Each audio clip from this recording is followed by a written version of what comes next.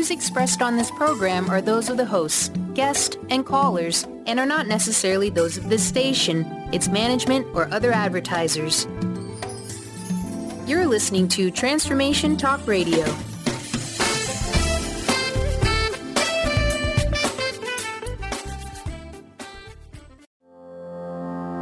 Are you ready to stop stress, anxiety, and low self-esteem from running your life? Join award-winning author Dr. Friedemann Schaub from Empowerment Radio as he addresses some of the most prevailing challenges in our day-to-day lives. Find out how you can use the power of your mind to overcome self-sabotaging patterns and build a solid foundation of confidence and self-respect. Learn cutting-edge tools and approach every day with great ease, joy, and purpose. This is the time to empower yourself. Now, here's your host, Dr. Friedemann Schaub.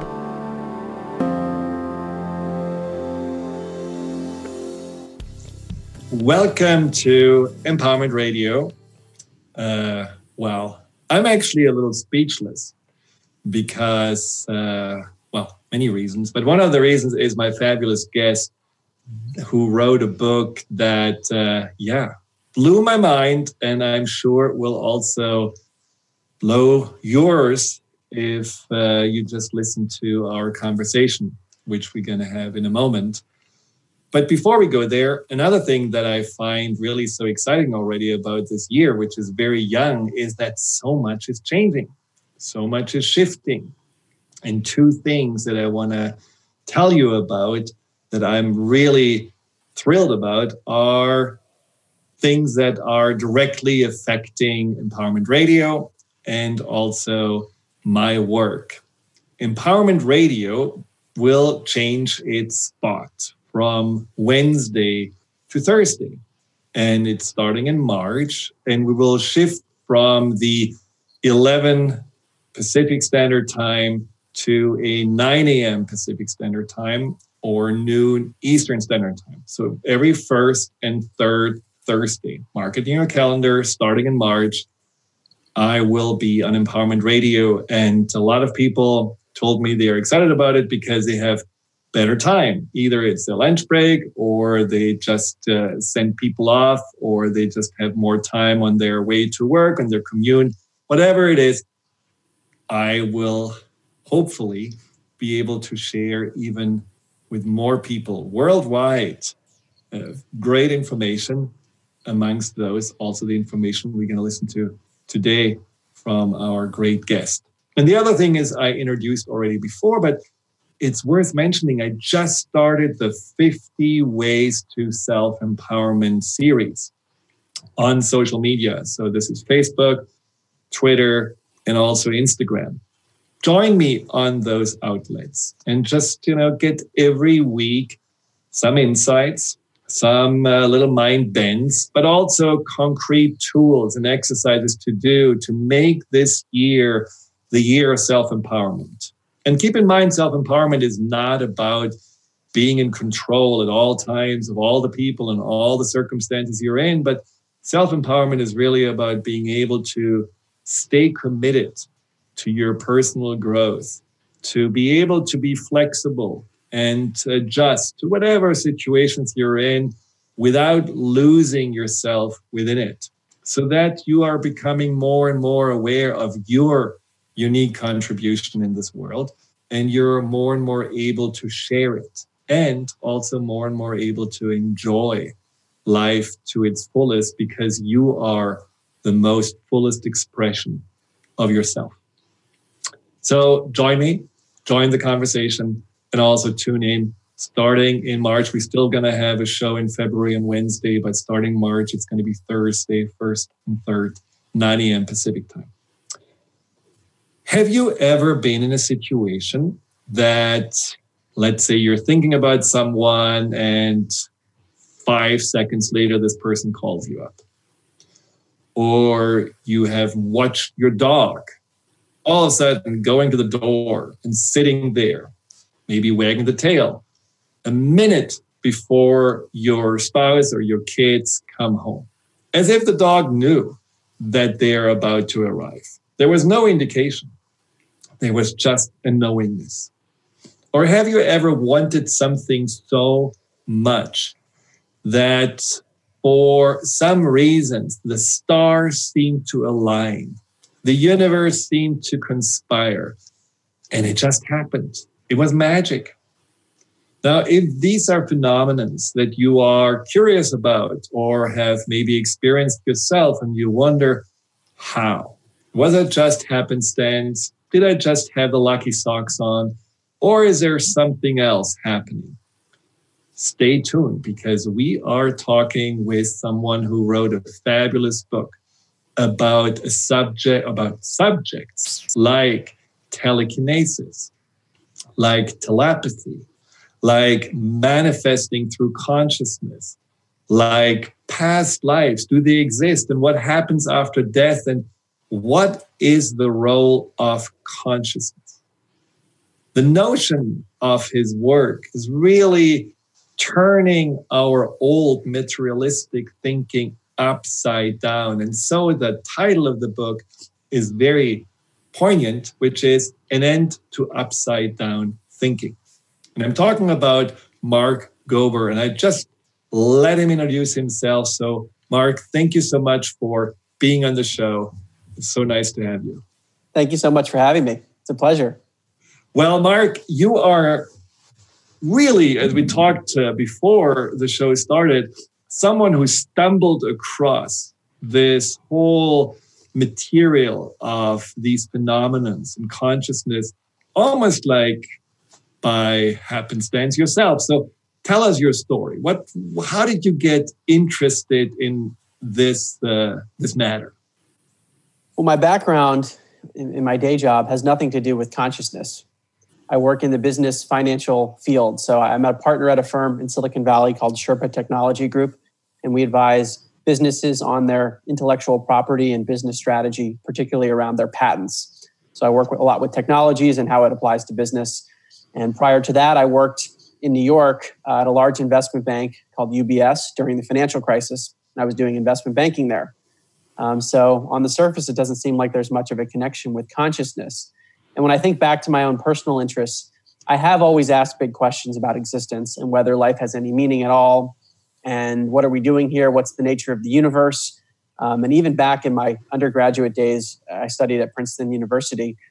I thought about majoring in astrophysics because I wanted to understand the big questions in the universe. But I was on the tennis team there and later captain of the team. So my commitments were too much in that area. And I ended up just studying psychology. So again, I was kind of focused on understanding the mind, but not from the standpoint of existence, because I think there is an assumption that's so deeply embedded in much of our thinking, both scientific thinking and just everyday thinking, which is that the reason that we are all conscious, you and I and anyone else listening to this discussion, we are conscious, we have an awareness because of chemical activity that's occurring in our brain. And something complex in our skull is happening, and that is what's spouting out the awareness and the consciousness that we all have. I didn't realize that there was any question about that topic until late 2016, when I stumbled across podcasts, again, not intentionally looking for topics around consciousness. I was listening to health and business podcasts and heard a woman named Laura Powers, who has her own podcast called Healing Powers. And she was talking about using energies for healing and communicating with entities that are not physical and communicating with the deceased and psychic abilities. And it just led me down a path really of just curiosity to see if there was any merit to these ideas. And the more I looked, the more I realized that there was actually a ton of credible evidence from places like Princeton University, where there was a lab for almost 30 years, from the US government, from the University of Virginia and beyond. And ultimately, massively shifted my own paradigm after about a year of just intensive research when I wasn't in the office for my day job. And then I decided to write a book about it. Now, let's be clear. Part of what you are really kind of dispelling is the old way of thinking that we are matter, our brain creates consciousness, and there's probably pretty much nothing beyond. And your research and what you found in your studies about this topic just puts a beautiful case together for the fact that it's the other way around. There's consciousness, and consciousness creates reality. Consciousness creates outcomes. Consciousness creates matter, and that we are somehow just having it again in the reverse. So my question is, why is this not something that, I read these quotes from Nobel Prize winners and physicists and famous people that were absolutely buying into this notion. Yes, consciousness exists and we are all a part of it, which is part of, that what you're describing. Why is it not more mainstream? What is the challenge? Why are we holding on to this Newtonian idea of cause and effect, and we are not really turning it upside down? Well, I think like with any paradigm, it takes time for things to shift. And this is one example. We've seen many throughout history. One that I love to talk about is germ theory, where it used to be heretical to say that microscopic organisms like bacteria could make you sick or even kill you. Before we had the microscope, that seemed like a ludicrous idea. So we have many examples throughout scientific history where there's an old entrenched way of thinking that is based on the common sense thinking of the time, and then some new way of thinking comes along. So I think that's where we are right now. But the difference is that we do have clear evidence. We do have the microscopes that show in these, ways of these experiments that you're describing that these phenomena exist. There are in your book wonderful experiments about, for example, being able to predict the future, like with these random machines. And we're going to talk more about this. So why are these clear and very logical experiments dismissed? Is there a fear, maybe? Yeah, I do think there is a fear, and I think that there is a reluctance to look at much of the evidence that you just mentioned and the evidence that I provided in my book, because it challenges the mainstream thinking. So in many cases, and I talk about this in the book, people will say, I've asked the debunkers to explain to me why the evidence is no good, and many of them said they haven't even looked at it.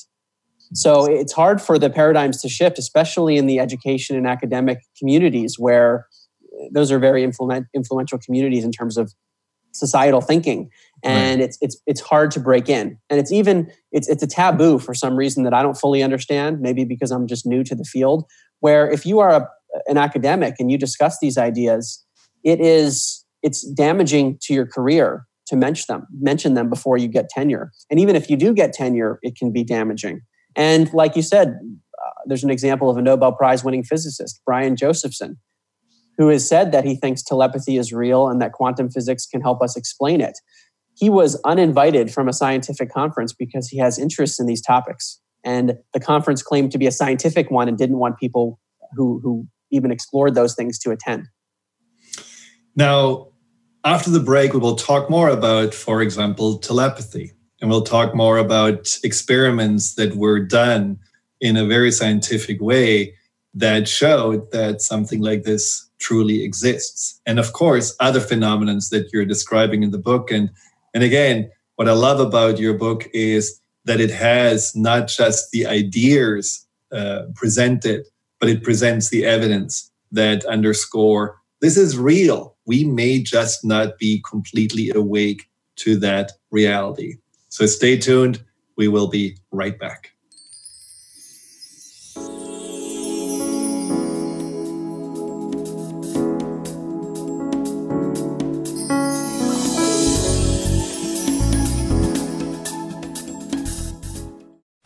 How to achieve wellness in all areas of your life? Hi, I'm Mary Jane Mack. Signs of wellness are a capacity to love and ability to nurture, a sense of purpose, a good sense of humor and plenty of fun in your life, a concern for others and a respect for the environment, a conscious commitment to personal excellence, a sense of balance and integrated lifestyle, and capacity to cope with whatever life presents. Well, people enjoy their lives and want them to last as long as possible. That's why the wellness mindset usually accompanies other other constructive, healthy lifestyle habits. By adopting a wellness mindset and behaviors like eating well, taking the right nutrition for the body, exercising, and saying affirmations are just a few things to structure a healthy system of values and beliefs. I will be your wellness coach to help you achieve a wellness lifestyle. Call us at 888-777-4232. That's 888-777-4232. And visit us at MaryJaneMack.com.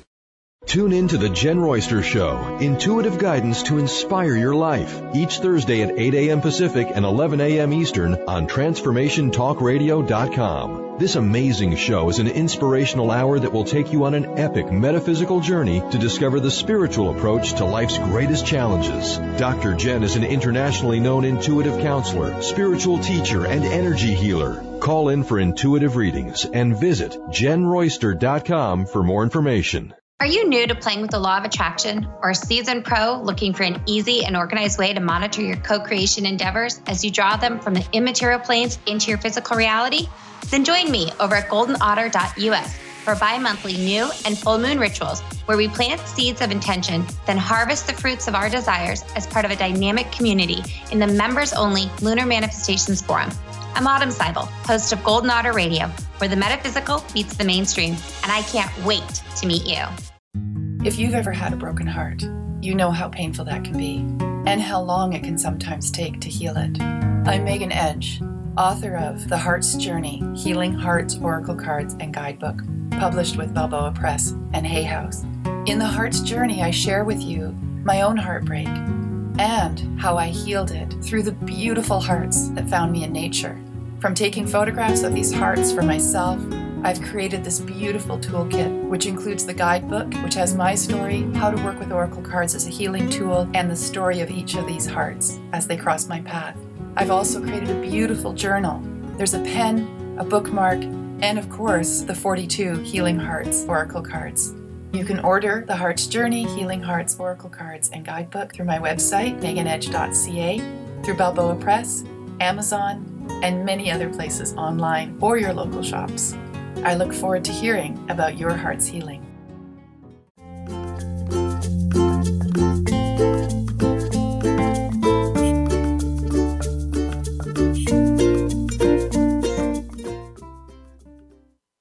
Welcome back to Empowerment Radio. We are blowing our minds by thinking the end of Upside Down Thinking with Mark Gober, who talks about just these phenomenons that we may have seen in the good old days on the Twilight Zone show, but they actually are real. And one of them is telekinesis. And I want to ask you, Mark, tell us more about the experiments that were made and maybe the one that blew your mind the most. What something that you found like, wow, I didn't know that this really was possible? There are so many, but on the topic of telekinesis, or sometimes people call it psychokinesis, this is a phenomenon where the mental attitude or attention or intention that a person puts onto something can have a physical effect. So there's no physical touching, and yet the mind seems to affect a physical process, which doesn't make any sense under the conventional view that consciousness is just this byproduct of our brain and has no effect on the physical world. But if we flip things around and say that consciousness is the primary underlying field of the universe beyond all space and time, then it would actually make sense that if we shifted our own consciousness, then perhaps we can shift the material reality around us because consciousness is underlying the material reality. And that's what some of the studies suggest. So on this topic of psychokinesis. So what specifically did they do there in this study? So in this study, and it's been run in many places, and one of them was Princeton University in the lab that I mentioned, run by the former dean of engineering, Dr. Robert John. So a very smart guy was running this lab. And there are machines, they're computer-generated machines called random number generators. So these are machines that generate zeros and ones in a totally random fashion. So when you look at the strings of zeros and ones that these machines typically produce, it ends up approaching 50% ones, 50% zeros, because it's totally random. In the experiments, what people are asked to do is the experimenter says, I want you to with your mind, try to make the machine produce more ones than zeros. So like mentally willing it to do it. You're not touching the machine, you're just using your mind. And what they find in these experiments is that people are able to have a very, very subtle but highly statistically significant effect where there are more ones than zeros. And you have to use statistics and math to really see it. But it's been shown over and over again in so many instances that it seems like the mind is having a subtle effect on a physical process without any physical contact. Now, wasn't there also a study where they had these random machines? What are they called? Random generators? Random number generator. Random number generators. And they had them all over in the world, just like ticking away 1010. And then there were these big events that happened in the world where people were captured by maybe some kind of a disaster or something like this. And then the number shifted, that there was more because of that intense conscious energy of people. There were more ones or zeros. What was that about? This is known as the Global Consciousness Project, and it is run by people who used to be at Princeton. So Dr. Roger Nelson is running it right now, and they're still looking at the data, and they're looking at what happens to these machines during big events. So the way that it's structured is that machines are set up all over the world, and most people don't even know that they're there. So whereas in this experiments I mentioned initially, people know there's a machine and they're trying to mentally influence it. In these cases, the machines are just set up, like you said, generating zeros and ones in a random fashion. And the experimenters look to see what happens to the machines around the world when there's a major event. So like 9/11 or Princess Diana's death, some event where they would think that many people are mentally focused on that thing, or there's an emotional elevation in some way.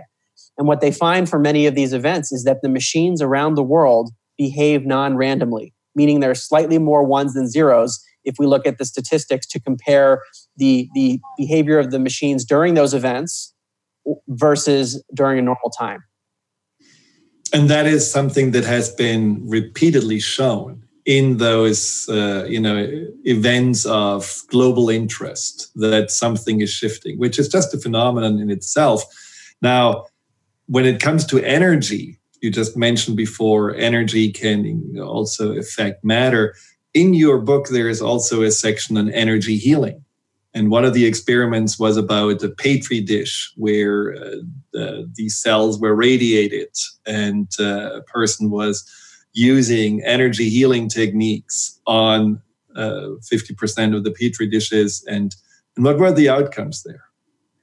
Well, when the energy healers put their mental energy or whatever they do on the petri dishes, the survival rates were higher, were stronger, even though the cells were being radiated, which is suggesting that somehow the mental intention that is being put forth by the healer is having an effect on a biological process. So the way I structured this chapter, and really the book in general, is to say, look, we have experiments from a number of different credible people. And the experiment with the energy healer is someone who passed away recently, but a credible scientist at UC Irvine College. And he was advisor to many prominent people like Barack Obama, and he was running studies on energy healing.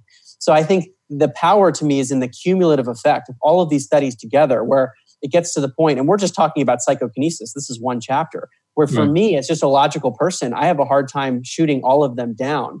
And if any one of these things is real, then we can explain it very well by this idea that consciousness is the primary structure or reality that we're in. And therefore, if that's true, then I think it becomes more probable that many of these things are real. Now, what you say when you heard about these phenomenons like energy healing and also telekinesis, that something inside of you also made you wonder, so how can I use this? Do I have the ability as well to use my mind and my energy to change something? And would you say in general, we all have more of that potential than we really give ourselves credit or are told that we have? The way I think about the human in general now is that we all have these abilities, and they're not really powers. We call them powers because in modern society, they're not supported as being real, so they seem like supernatural. But if we view the brain, again, not as the producer of consciousness, but rather being more like an antenna receiver, or I think a more precise metaphor is to call the brain a filtering mechanism, where consciousness exists well beyond the body, non-locally to the body, and the brain actually limits what we perceive. So that applies to anyone, any being with a brain, any living being has that filtering mechanism in their brain. It's a matter of unlocking it and learning how to work with it. So I do think that we all have the abilities, and sometimes they're very subtle, like with the random number generator machines. It's a very small effect that you need mathematics to detect. And sometimes the effects are bigger. So for me, I think, there was a lot of curiosity as to how I might be able to use these things. But then the next step came very quickly, which is, well, what is the meaning of life? And those are things that we can get into. And how do these powers fit in? So does it really matter if I can affect a machine or affect a biological system with my mind? What is the broader purpose of doing something like that? Very good question. Now, if you have questions for Mark, call 1-800-930-2819. That's again, 1-800-930-2819. Or you can also enter a question into the chat box of Transformation Talk Radio.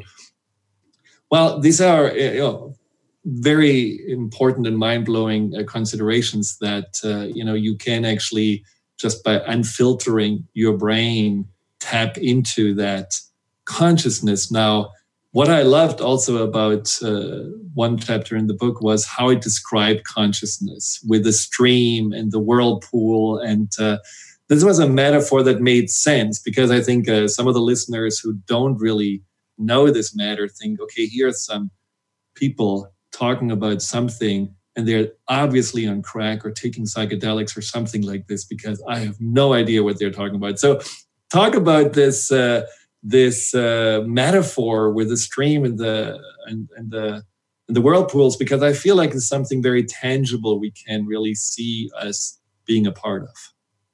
This is a metaphor that I borrowed from Dr. Bernardo Kastrup, who's a philosopher who also thinks that consciousness is the primary structure of reality. And he says in his book, which is called, by the way, Why Materialism is Baloney. Materialism is the idea that the brain and matter create consciousness. So he's very much in this camp of consciousness first. But he says, imagine that all of reality is like a stream of water, where water represents consciousness. And each of us is like a whirlpool within that stream, meaning we have delineations that separate us within the stream, but we're all fundamentally made of water. We're all interconnected in the same stream of consciousness. So we have an individuated experience because we're in a whirlpool, so to speak, but we're not actually separate, and that consciousness kind of flows all over the place. So it would be possible in theory for the water from one whirlpool to get into the water of another whirlpool if there was kind of an opening in either one. And that would be like a telepathic or a psychic ability, where consciousness from one enters the consciousness of another. So this is just all to say that this model where consciousness is primary predicts that psychic abilities would be real. It wouldn't say that those things are paranormal. It would say, yeah, we would expect that.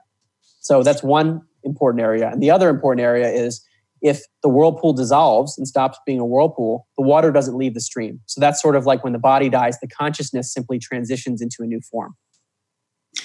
Now, are these filters that we're talking about, the filters that prevent the connection to the consciousness or the awareness of the consciousness, could we say that these are kind of the spinning of the whirlpool, meaning like the faster it spins, the more it pushes the consciousness out, and that there is, the slower it is, the more open it is to let the consciousness in? That's a good analogy. The way I like to think about that compared to our brain and our mind is that if we're thinking and overthinking and are kind of clouded by our thoughts and emotions, then we might be less receptive to intuition or these types of psychic abilities. And what we see in many cases, for example, remote viewing, which is the ability that I talk about in the book, chapter 4, where people can perceive something that's very far away, even though they're not seeing it with their eyes. They describe going into a kind of a meditative trance when they do this. Many psychics, people that communicate with the deceased or claim to have intuitive abilities, they typically go into a meditative trance. So there's this common thread where a slowing down of the mind seems to allow, like our antenna, to more clearly pick up the signal. Now, I can absolutely relate to this, because sometimes when I do work with clients and I say something in one of our deeper parts of the session, they say that it's exactly what I just thought. So there is certainly an exchange of consciousness that, word by word, that kind of makes me always like, wow, what happens here? What kind of exchange? But I think what you are describing in regards to the consciousness being more open in a meditative, like an alpha state, is certainly something that, could explain what happens. Now, much more to talk about, especially also telepathy, as you just mentioned. There is a chapter on animals, which I just love, because I think they may be more naturally able to tune in than we have been. And then the big I question: what's the meaning of life? What happens afterwards? Where do we go? Stay tuned. We will address it all. And if you have a question, again, 800-930-2819.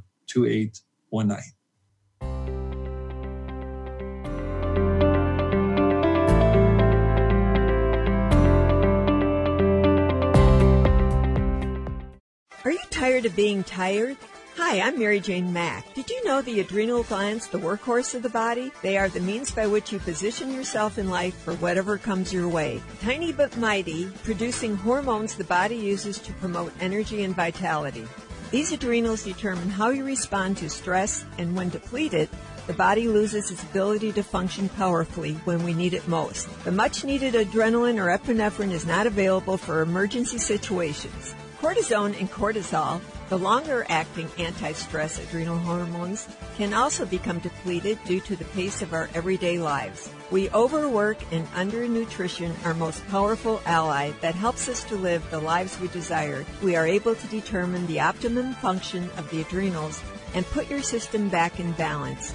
Contact us today to feel powerfully energized at 888-777-4232 or visit us at maryjanemack.com. Are you ready to create a life you'll really love? Then you'll want to tune in to the hit show Life Design Radio, From Adversity to Awesome with Susan DiLorenzo, live each month on TransformationTalkRadio.com. No matter where you are in your adversity story, Life Design Radio has got you covered. Get ready to feel inspired, enlightened, and motivated. For more information about working with Susan, visit SusanDiLorenzo.com. Ignite your inner magic on Grow Your Soul Radio with Jane Matanga. Tune in each month on Transformation Talk Radio as host Jane Matanga explores how to overcome your fears to help you gain the inspiration you need to awaken your path to joy. Learn the way to life mastery and the enlightened path with Grow Your Soul Radio. For more information on Jane Matanga and her work, visit enlightened-path.com. To find answers to life's questions, you need to look within yourself. Dr. Glenna Rice brings your questionable conversations on Transformation Talk Radio each month. Tune in each month for insight into how you can live up to your full potential. Dr. Glenna is a physical therapist, certified Access Consciousness, and Access Body Class facilitator. How does it get any better than this? For more information on Dr. Glenna Rice and her work, visit glennarice.com. What is a brilliant culture, and how do we create them? Why are they important? Claudette Rowley has created a breakthrough 5-step process to help you align your culture with your business strategy for exceptional results. Looking for a culture that drives organizational excellence? Listen to Cultural Brilliance Radio, the second and fourth Friday of each month at 10 a.m. Pacific and 1 p.m. Eastern on Transformation Talk Radio. To learn more or work with Claudette, visit culturalbrilliance.com.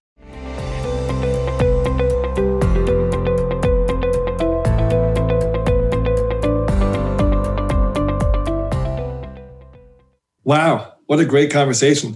I have to say, sometimes, when you have these talks and conversation with someone and something really gets stirred up, I mean, at least for me, it's like I get shivers. And I definitely have some shivers here just talking about what Mark is sharing, the research, and, things that maybe you and I have believed in. But it's so nice and so refreshing to also see like that there is science catching up and actually doing a great job to also maybe build the bridge so that this becomes more the new normal, to know consciousness exists outside of the body and consciousness is real and something that quantum physics certainly has talked about, that we can all more and more learn from and tap into. Now, Mark, you also mentioned about quantum physics and some experiments that were done that further underscore what you are writing. Can you give us one or two experiments of quantum physics that you would say, like, yeah, that's exactly the story of consciousness that I'm talking about here?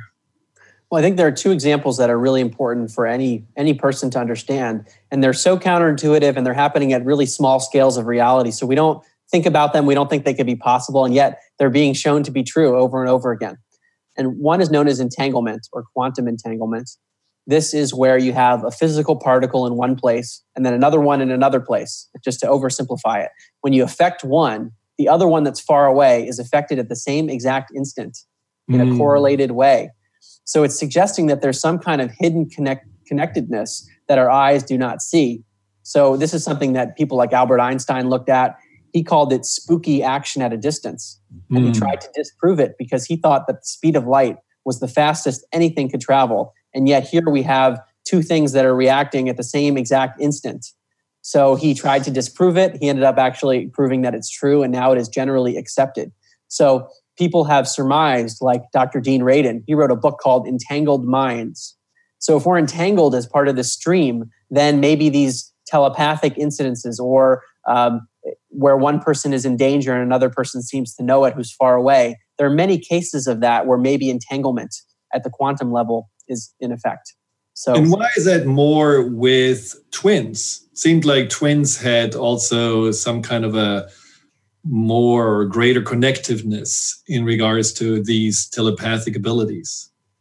It's something that seems to occur where emotional closeness heightens the effect that we see with telepathy. So the telepathy studies that I discuss in the book, and maybe I can start by giving the example of the classic study, which is where an everyday person has a subtle telepathic effect. I think what you're alluding to is that when you have an emotional closeness, whether it's a mother-child or twins or identical twins even, the effect is even stronger. So it's kind of a spectrum, which is, I think, important for people to understand. Something I certainly didn't understand when I got into this, which is that I think there's a tendency to think about this in a binary sense of the person is psychic, as in they're 100% psychic or they're not. Right. The effects, however, are not like that. It's beyond chance effects where it's just statistical, where it's like if we expected things to go according to chance in the study that I'm about to explain, we would get 25%, and yet we get 32%. Right.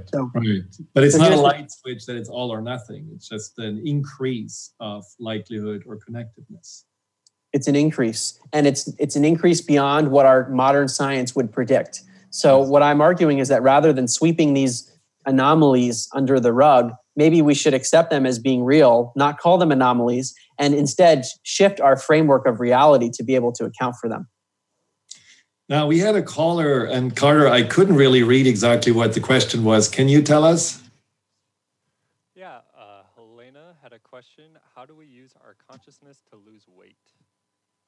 That's an excellent question. I'm sure it kind of stuns you for a second, Mark. So what's your answer? Is there any studies about that? It's really funny that Helena asked that, because I was just listening to a tape by Dr. David Hawkins, who I reference in the book. And he's someone who has reached very high states of consciousness.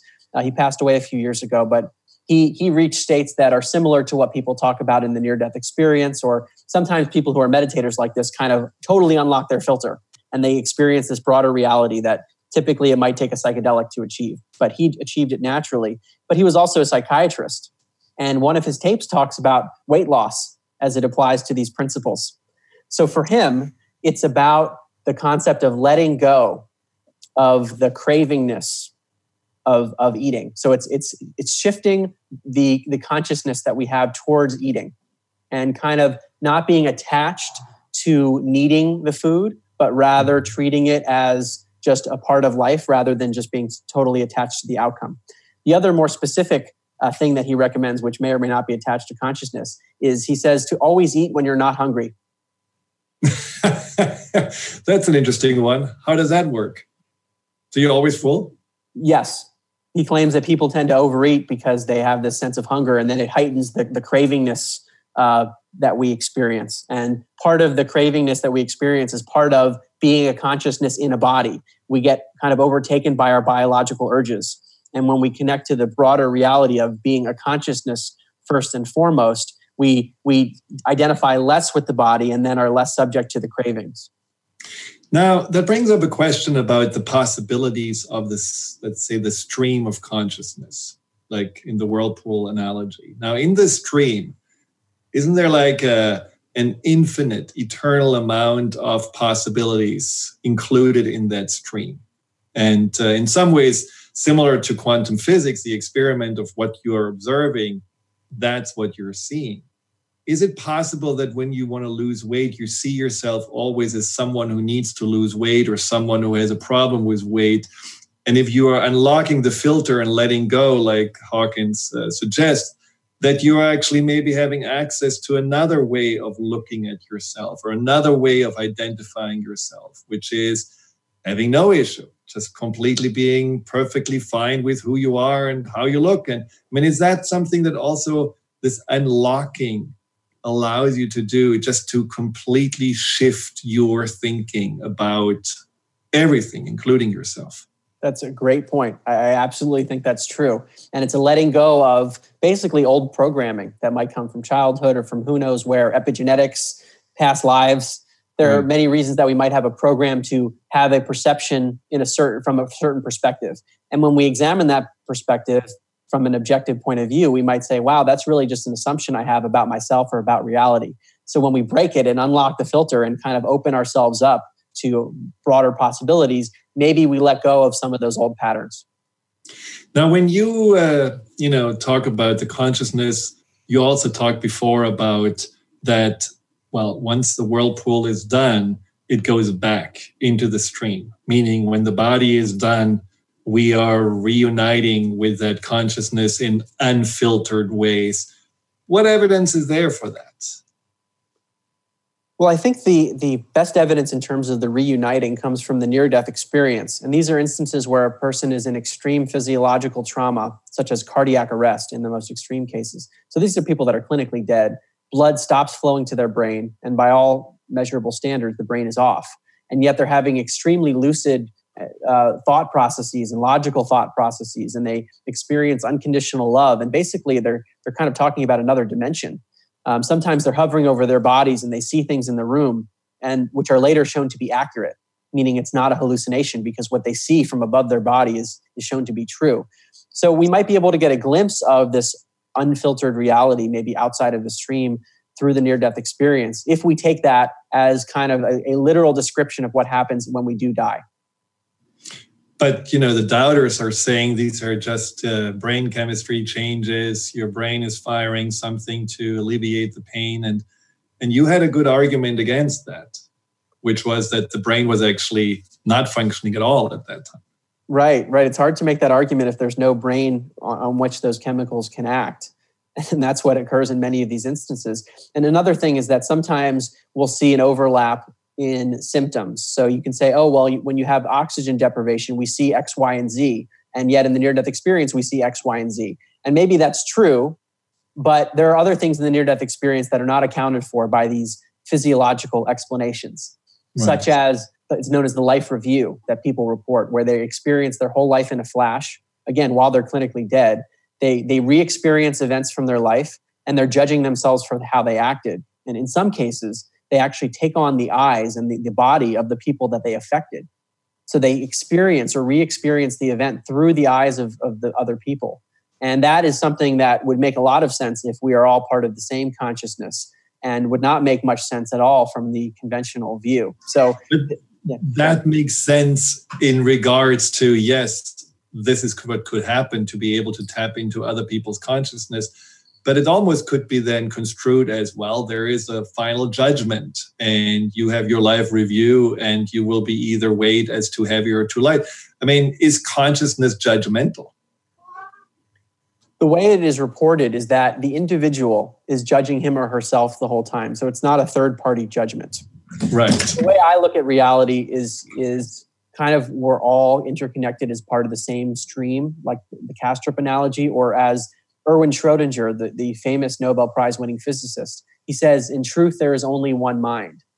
So in a sense, the individual is judging him or herself, but that individual is part of the greater whole. So it's like a self-judgment, and it's almost, it resembles like school in a way, as an analogy. That's the way people kind of describe it when they come back, is that we seem to be here learning how to interact with one another, and then we see how we did during the life review, to oversimplify things. Right. So did you have a spiritual or some religious upbringing, or did you just now have almost developed a new sense of spirituality through your work on consciousness? I've developed a new sense. My perspective was that life had no meaning. I was very strict about that because I thought that consciousness arose from the brain. So I thought the awareness that I have right now was solely due to my biology. And so when my biology stops functioning, when the body dies, then that implies the consciousness goes away. So there's no memories, there's no thinking, no emotions. And if you take that out even further, it's really hard, I think, to come up with meaning in life beyond just rationalizing to make oneself feel better. And I didn't want to rationalize. So I really struggled with meaning. And I just thought that it was all random and things would happen in life that seemed like they were good or bad. But in the end, it didn't matter because we're all going to die. And it sounds horrible, but I think that is what the materialist view that science is promoting implies, without question. So what question. drove you then even in life? I mean, you were always very busy and competitive, and if nothing really has a meaning, what got you going? Well, I struggled with it because I acknowledged that I felt an urge to do things, and I felt a desire to do things. And then I would say, wait, Mark, why do you care? So I think over time, if it had continued, it probably would have been a greater and greater struggle. I think it became more and more of a struggle over time, but it was kind of just going on instinct and saying, well, maybe there are things that I don't know, and I don't know any differently, so I'm just going to do this, but maybe it will never matter in the end. So what's your view now? My view now is that the body seems to be like a temporary stop for consciousness. It's like a vehicle of experience. So I do think that there is some meaning, at least in the sense that consciousness seems to continue beyond bodily functioning. So that alone is more meaning than what I thought before. But I think if we go to the life review, that's a really powerful idea if it's a real thing and not just a hallucination, where people are re-experiencing events through the lenses of other people. And actually, in some cases, you can have an indirect experience where there was a case of someone who blew up people in Vietnam, and in his life review, experienced the pain of one of the mothers of someone that he blew up. Mm.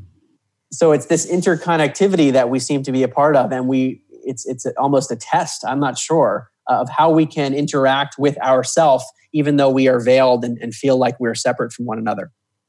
Now, you also mentioned that there is evidence for past lives. That means like you would basically take pieces of this stream of consciousness from other lifetimes with you into this lifetime, and then maybe make up for it or have another go around, or how is that explained? Well, I would have just said that reincarnation doesn't make any sense before I started my research. Because again, if you think consciousness is confined to our brain, then it doesn't make sense. How could it be recycled? But if we're part of this stream, then it's like one whirlpool dissolves into the broader stream and then is recycled into a new whirlpool. And maybe it has some water from another whirlpool and some from one from another, and it's a combination, but it's a recycling almost. There is, in fact, evidence for it, and I think it's pretty strong. It comes from the University of Virginia, over 50 years of research at their Division of Perceptual Studies at the medical school. So this is a credible institution with people like Dr. Jim Tucker and Dr. Ian Stevenson, who have examined over 2,500 cases of children who are usually between the ages of 2 and 5 in that neighborhood, who are spontaneously talking about a life that is not theirs in such vivid detail that in some cases the researchers can find medical records or historical records that match the very specific person that the child is describing. I mean, Brian Weiss' work about past life regression, certainly also something that is fascinating in this regard. And I do work with clients also on past lives, whether it's a concept or not, but it's something that really is to them very real, very vivid, and makes a lot of sense. And it is also, when you resolve something from that old consciousness, has often a ripple effect into this life. So it's a very fascinating and in some ways untapped subject. But the bigger question that I have is if there is consciousness with all these wonderful, recycling abilities and so on, what's the purpose of consciousness? What is it for? Yeah. I think when we get into questions like that, which are really why questions, why does consciousness exist at all? It is perhaps difficult or impossible for the human mind with all of our limitations to come up with an answer that is comprehensible. So the best answer that I can give after all the research I've done is that it seems to be that consciousness simply exists beyond all space and time without any primary cause. It simply is. And it seems like one of the properties of consciousness, in addition to things like unconditional love that people experience when the filter is unlocked, I think that's part of it. But it seems like consciousness has a property of evolution where it's like a constant growth. Why? I have no idea, but it's something that comes up over and over again where it makes me think that it's just an innate property.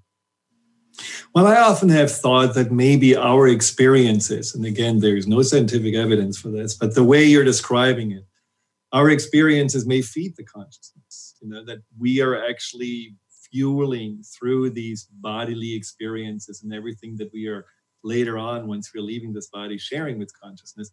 We are fueling this stream with new information, with new possibilities, with new insights. Now, again, is this consciousness the equivalent of God? What is this consciousness, beginning and end? We certainly don't know, but in your book, what really made me dizzy was your idea about the I. And I know we don't have a lot of time left, but let's our mind spin a little bit around the I. What is the I? Okay, so when I say I, like I am speaking to you, what is that I? That's what I call consciousness. And again, the old paradigm, what I call the old paradigm, it's the mainstream paradigm of materialism. That sense of identity, that sense of I, is just from brain activity. But I spend a whole book showing evidence suggesting that it's not from brain activity, that consciousness is in fact primary. And that makes us re-examine our own identity. When I say that I am speaking to you, what is that I? It's not something physical. I can't touch it, right? So what is it?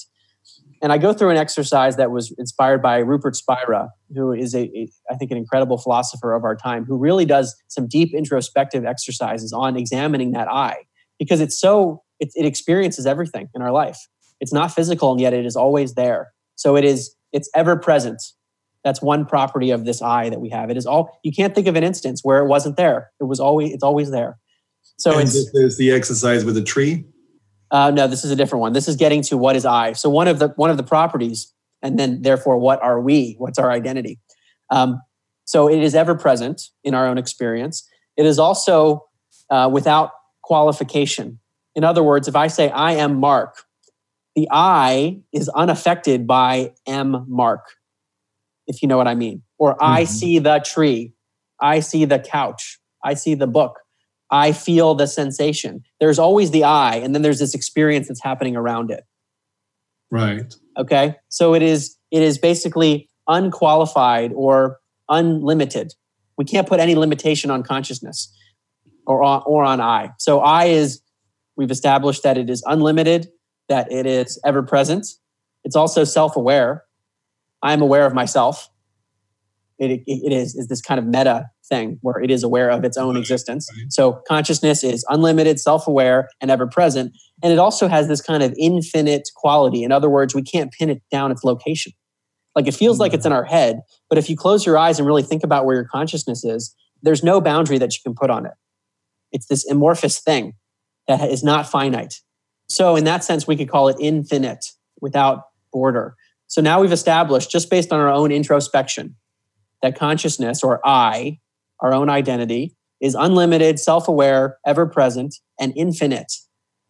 Now, if we look at what religions have said about God throughout the ages, they would say an infinite, ever-present, etc., self-aware being is God.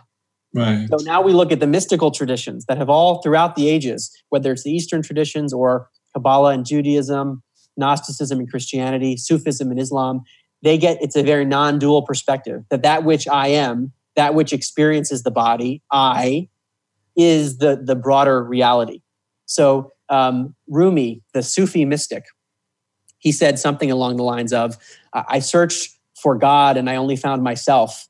I searched for myself and I found God.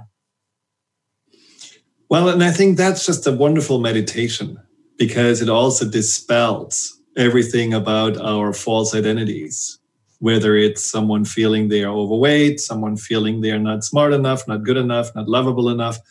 These are the identities that we are holding on to, which are exactly the blocks that prevent us from connecting to that stream of consciousness you're talking about. And I think one way of dispelling it could be just a meditation on that I, and be more in touch with the infinite and unlimited abilities or qualities of that I. So I really love that you shared this, and I invite everyone to do that. Now, unfortunately, we're already out of time. So time apparently is sped up, especially with that subject, which is so fascinating. And I definitely want to have you back on the show. But talk about something that you feel like you would want to share with people to take this information and maybe make a part of it in their life, make it a part of them.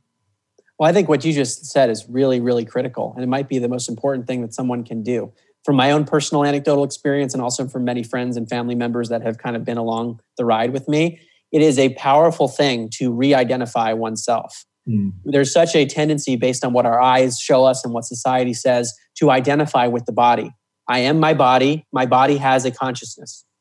That is one sense of identity. But if we are the consciousness that experiences the body, it's almost like awakening something that's always been there inside of us. And with that re-identification, I think things just happen anecdotally that I cannot explain. So for your listeners who are thinking about practical issues like anxiety, worry, weight loss. We have to go. I just get a signal. We have to go. But well, sorry for that. But you buy the book, Mark Gober, The End of Upside Down Thinking. It's absolutely mind-boggling, fascinating. Thank you so much, Mark. And come back to the show for sure. Thank you so much for having me. This was it. Empowerment Radio wrap up. We'll talk again in a few weeks. Thank you for tuning in. And thank you for listening. Take care. Bye. You've been listening to Empowerment Radio with Dr. Friedemann Schaub. Join Dr. Friedemann the first and third Wednesday each month at 11 a.m. Pacific as he addresses some of the most prevailing challenges of our daily lives. Discover how you can use the power of your mind to overcome stress, anxiety, and overwhelm and create a solid foundation of confidence and self-esteem. Learn cutting-edge tools so that you can approach every day with great ease, joy, and purpose. To learn more about what Dr. Schaub can do for you, visit thefearandanxietysolution.com.